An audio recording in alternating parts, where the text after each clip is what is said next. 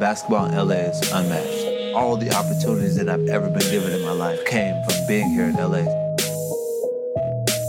People might think it's cool because, Hollywood, the weather. No, man, it's beautiful out here, but at the same time, it's hardcore. In LA, you can get embarrassed quick.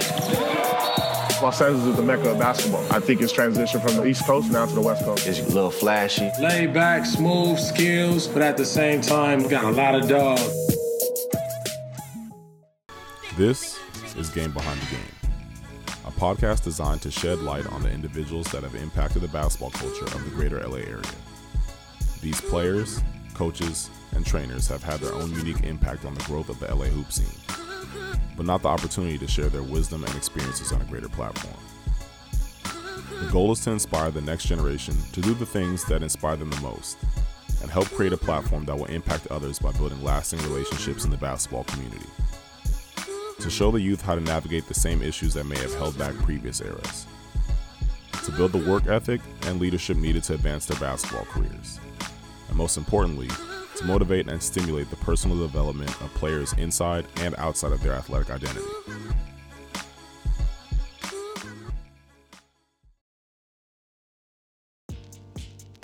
Since 1973, the Drew League has brought local talent, street ball legends, and professional players together in Los Angeles, all for the love of basketball. For 40 years, the Drew has been a remarkable success story that began in South Central and still continues to flourish within the exact same community. The rich legacy includes the original founding father, a visionary commissioner, 3 different gyms, veteran coaches, and countless unforgettable moments. It's here that I'm meeting up with one of those coaches who constantly gives back to the game and the surrounding community. Now, in any industry, regardless of the prestige, there are always certain names that you should know, whether it be for networking or through rite of passage. When it comes to basketball in Los Angeles, Keon Kindred, better known as Keys the Gatekeeper, is one of those names. I met Keon back in 2013 through an open run that he co-created called Air West. It just so happens to be the most exclusive invite-only run in Los Angeles.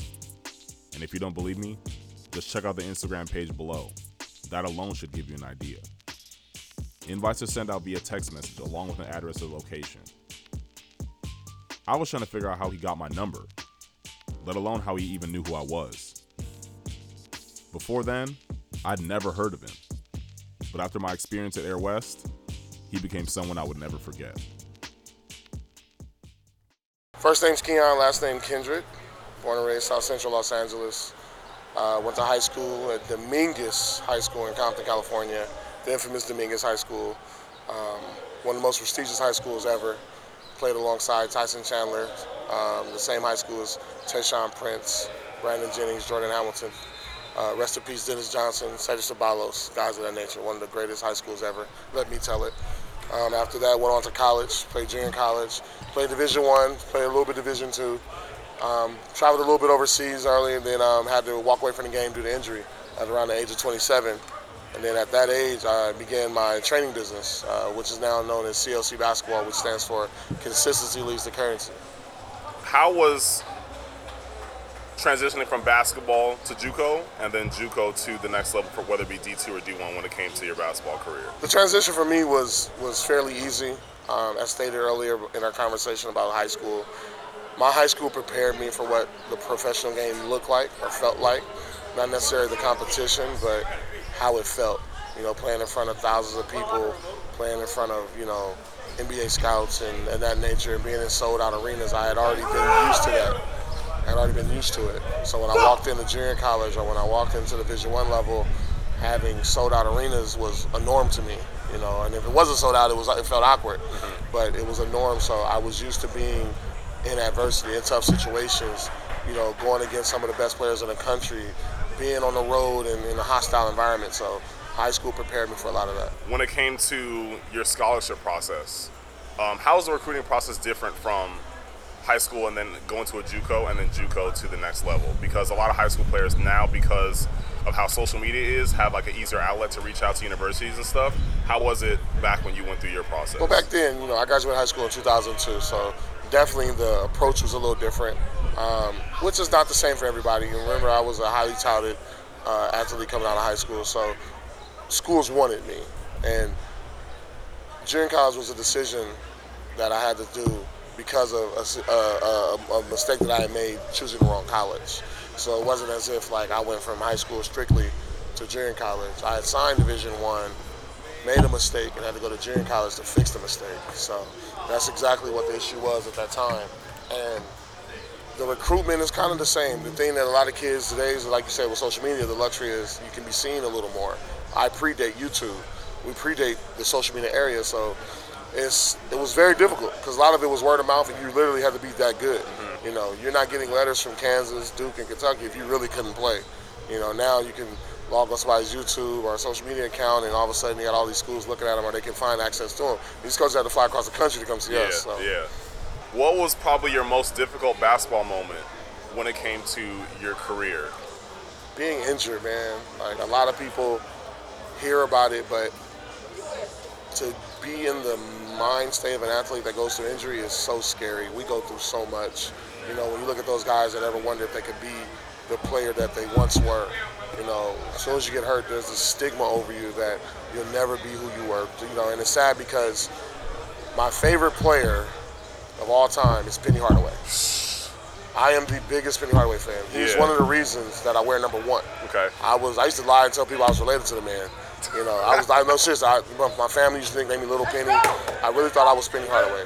And it's crazy that my career kind of went the exact path as Penny's. You know, star athlete who gets hurt and is never the same again. Okay. And that's the part that in my career that I had to adjust that was so hard to overcome, because at that time the medicine of science was a little different. You know, they didn't have all what we have now, so we couldn't necessarily fix me within a short amount of time. It may have took longer, and the longer it took, it just felt like I was getting further and further away from the player I once was. So injuries played the greatest setback in any player's career. What's your most memorable basketball moment of your career? Oh, high school, man. You know, you don't hear me talk about high school a lot. I had an unbelievable time in high school. It's crazy because all you young guys need to listen when your old heads tell you, enjoy being young, don't grow up too fast. You need to do that, because when I was in high school, I couldn't wait to go to college. Got in college, couldn't wait to get out of college. The moment I had to become an adult, I wish I could go back through all that again. You know, I got to college and really had like a set schedule, practice, study hall, and it's like high school wasn't this hard. Yeah. You know, and it was. I graduated college, and all of a sudden realized I had bills. You know, that I couldn't call coaches to fix.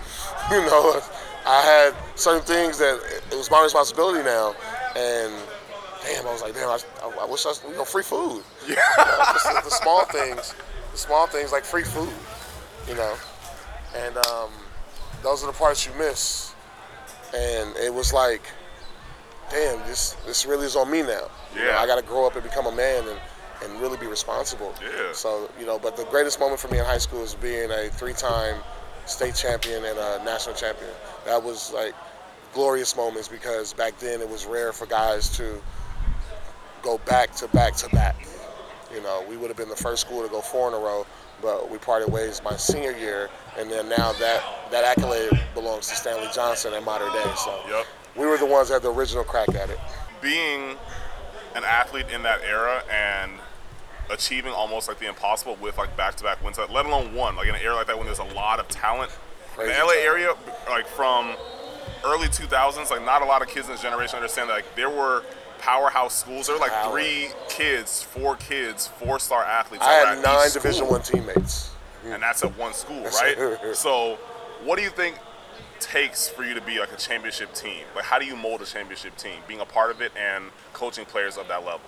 A lot of it is sacrifice. And, you know, it's crazy because you look at teams now in the modern era, you look at Golden State. That exact team is the embodiment of sacrifice. That's all that is. That is a pure sacrifice amongst each other, amongst each other and their game to accomplish one goal. You know, KD could easily shoot the ball every time. He could lead the league in score if he wanted to. Steph Curry could say the same. You know, pretty sure Klay Thompson could opt out, go play anywhere he wants, shoot the ball every time. You know, but for these guys to come together and say, look, we have one common goal regardless of who gets the notoriety, we'll achieve the same goal. And I learned that in high school playing with guys like Tyson Chandler. Yes, he was the face of the team, but Tyson never averaged 80 points. Tyson averaged 100 rebounds. You know what I'm saying? So it took us as a unit to do that, and we all believed in one another. It was a unique experience because I didn't learn about being selfish until college. You know, when you would get subbed out in high school, well, with my team per se, you were okay with getting subbed out. You know, if you can see a dude run to the bench, like, who you coming? You coming for me? Oh, cool, man. Like, you know, I was excited to see my teammate get some of this action. I didn't see that until college, where a dude was like, "Oh, I got you." Like, "You subbing me for it?" You know what I'm saying? Like, and it changed how mentally I had to look at the game. Like, oh, not everybody's winners. You know, a lot of guys are selfish. A lot of guys are worried about the individual accolade. When at the end of the day, no one person's name is on the scoreboard. It says Dominguez versus. So I can have 40 points. It won't say Keon won. It'll say Dominguez won. It's regardless of how hard I tried. Same thing. The Warriors won the NBA championship, not Clay, Steph, KD, and Draymond. We know they're a part of the Warriors organization. So sacrifice is the biggest thing it takes in order to win. How do you change that culture in an individual player? Because I coach right now, and I'm a younger coach, but I was exposed to players like yourself and other guys that I could look up to and talk to when it comes to that. So, like, my perception is a little bit different. There's some players now that if you sub them or take them out of the game, they feel a certain type of way. But it's not because I feel a certain type of way about the player. It's just that it's a different, like, we make subs for purpose. I'm not trying to hurt you in any way, but how do you change the culture of your team or your player that you want to affect them for the better and let them know that? I think that starts at an early age. And I know we live in a very egoistic society. We live in a self-gratifying society where if you don't like you don't like adversity, you run. You know, with the AAU game now, back then when I played, we only had maybe 10 AAU teams. And the best players made those teams. That's it. Now, if you don't play on your best teams, your parents go buy you a team. Yep. There's so many AAU teams, I've lost complete name of some of them. Like the ones that were around my era, like, oh, they're not existing. That's crazy. They're not around anymore.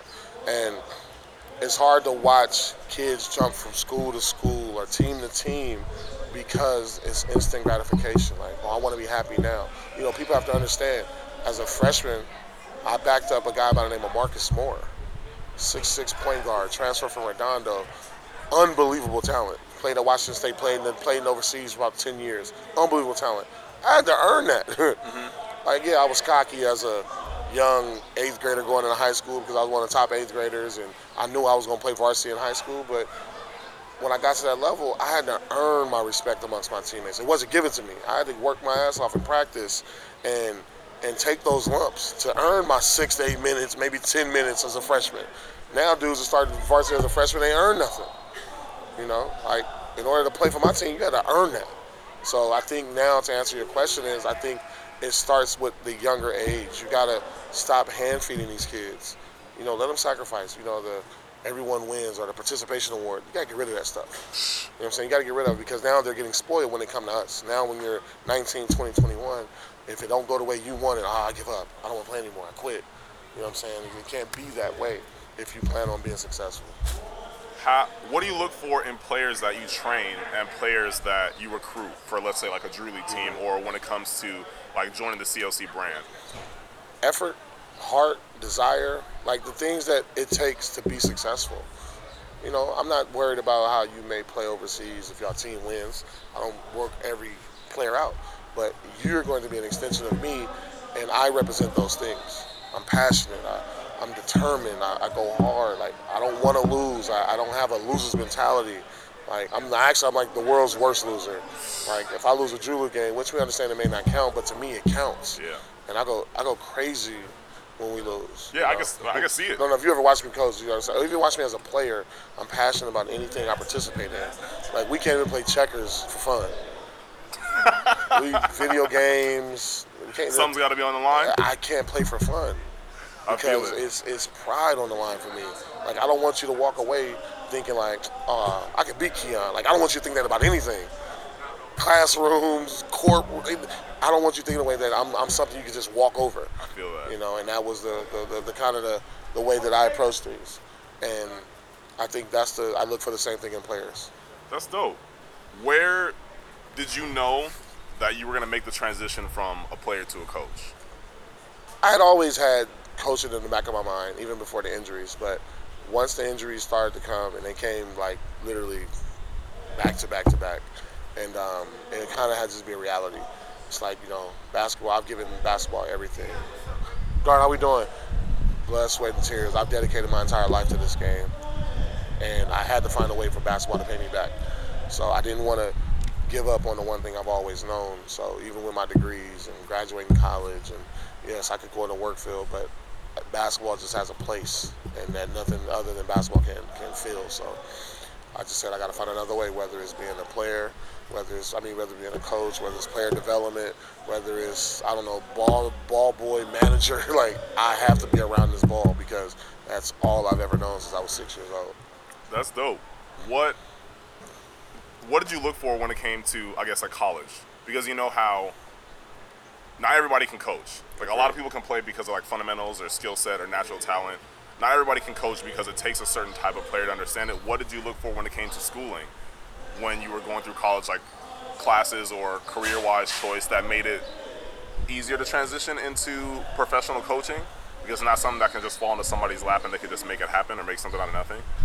I mean, I took college from the coaches that I played for as a tool to take from them, to see how they coach, learn schemes. Point guards, which I am, is an extension of the coach. And I literally had to know everybody's position, know every play, know every counter to every play, know everybody on the other team and their plays. So it became a very cognitive game for me. And once I got past college and moved on to professional, and then walking into the coaching side of the game, it still became mental, and I wanted to always be considered a high IQ guy. So I coach and train on the same premises. Like, it's a mental game. Everybody can run, shoot, and dribble, but there's ways to do it better. There's ways to take less movement, and maximize minimum space, things like that I make it so mental for my players. I want them to literally envision themselves in a game with nobody around them. And I was blessed with the luxury of being able to learn under Tim Grover and watch Kobe Bryant work out, and that changed everything I ever thought about basketball. That had to be a crazy experience under Tim Grover. That's wild. If you could sum up your career in one word, what would it be? Successful. I mean, I'm the living embodiment of persistence, David, I could have gave up on basketball years ago. Mind you, I was once a top 5 player in the country. I was All-American. I was projected to be in the NBA, and I got hurt. I could have quit. Could have walked away. I could have been a statistic. I could have been the same dude living in South Central, gang banging, selling dope, trying to figure it out, having a ton of kids or whatever it is. I don't want to stereotype my people, but we get where that stereotype comes from. And I found a way out. I didn't have to finish school. I didn't have to get my degrees, but I felt that was needed for me to not become like everyone else. I don't want to be a statistic. My biggest fear is being normal, being like everybody else. And I chose to defy those odds. I chose to be the first one in my family to graduate college with a master's degree. Felt that if I wanted to play or coach professionally or just travel the world, just imagine how many people in my family have ever been outside of Los Angeles. I've been to 70 countries since I started this business. In 7-8 years, I've been to 70 countries. My family will never see that stuff, but I'm opening the mindsets and lives of a lot of other people around me, and that's the gift that I want to continue to give. I want people to know that we can make it out of this shit easily. It means everything. I'm from here. I take pride in where I'm from. I'm pro LA all day. Like, fight for it. Literally. Just a summer ago, Ballers Life did a little docu-series on I think 4 cities. Yeah. It's like Chicago, New York, LA, and DC maybe, or Texas, one or the other. And they interviewed me and asked me something very similar to that question. And my response was, I think LA is the new mecca of basketball. I'm so LA, I believe in it. And other people, if you really follow the game, NBA, college, it is leaning towards Los Angeles or the West Coast period. And I got death threats over that. I got death threats. People death threats because I said Los Angeles was a new mecca of basketball. I mean, if you look at the last few MVPs, you look at the first team All-NBAs. You look at half of the All-Stars selected, they're from Los Angeles. If not Los Angeles, from California. If not California, from the West Coast. You know, and it's like the West Coast is taking over, but people don't want to accept that change, which is fine. I don't have to force that on them. But reality is reality. People know LA and the West Coast is taking over the basketball game. So I'll live with those death threats because they're just that. They're just threats. But that's how I am about LA. I'm willing to put my life on the line for the city. I feel you 150%. 150%. Last question. What do you think the Drew has done for basketball culture in the LA area? Oh, it completely expanded it. The Drew League is that one special hidden gem that every city wished they had, but we're lucky to have it. You know, a lot of credit to the Smiley family and those that play a significant part in keeping this thing afloat 45 plus years. Yeah. You know, that's an amazing thing. And people love good basketball, you know, and they'll go wherever good basketball is. And Saturday and Sunday for 3 months in the summer, this is where the basketball is. And, you know, I'm beyond excited to be a part of it, to play a significant role in it. What up, Shell? To play a significant role in it as a coach, as a mentor, as a trainer, as the ambassador for the Drew League overseas, you know, all that I can contribute to such an already amazing thing, just to continue to make this brand global and to show people that, you know, this is where you want to come play basketball.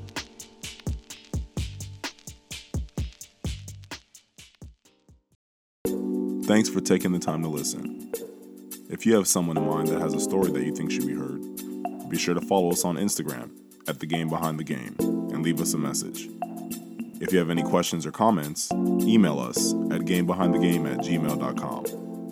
In the meantime, help spread the word to anyone that you think may enjoy and or benefit from this podcast.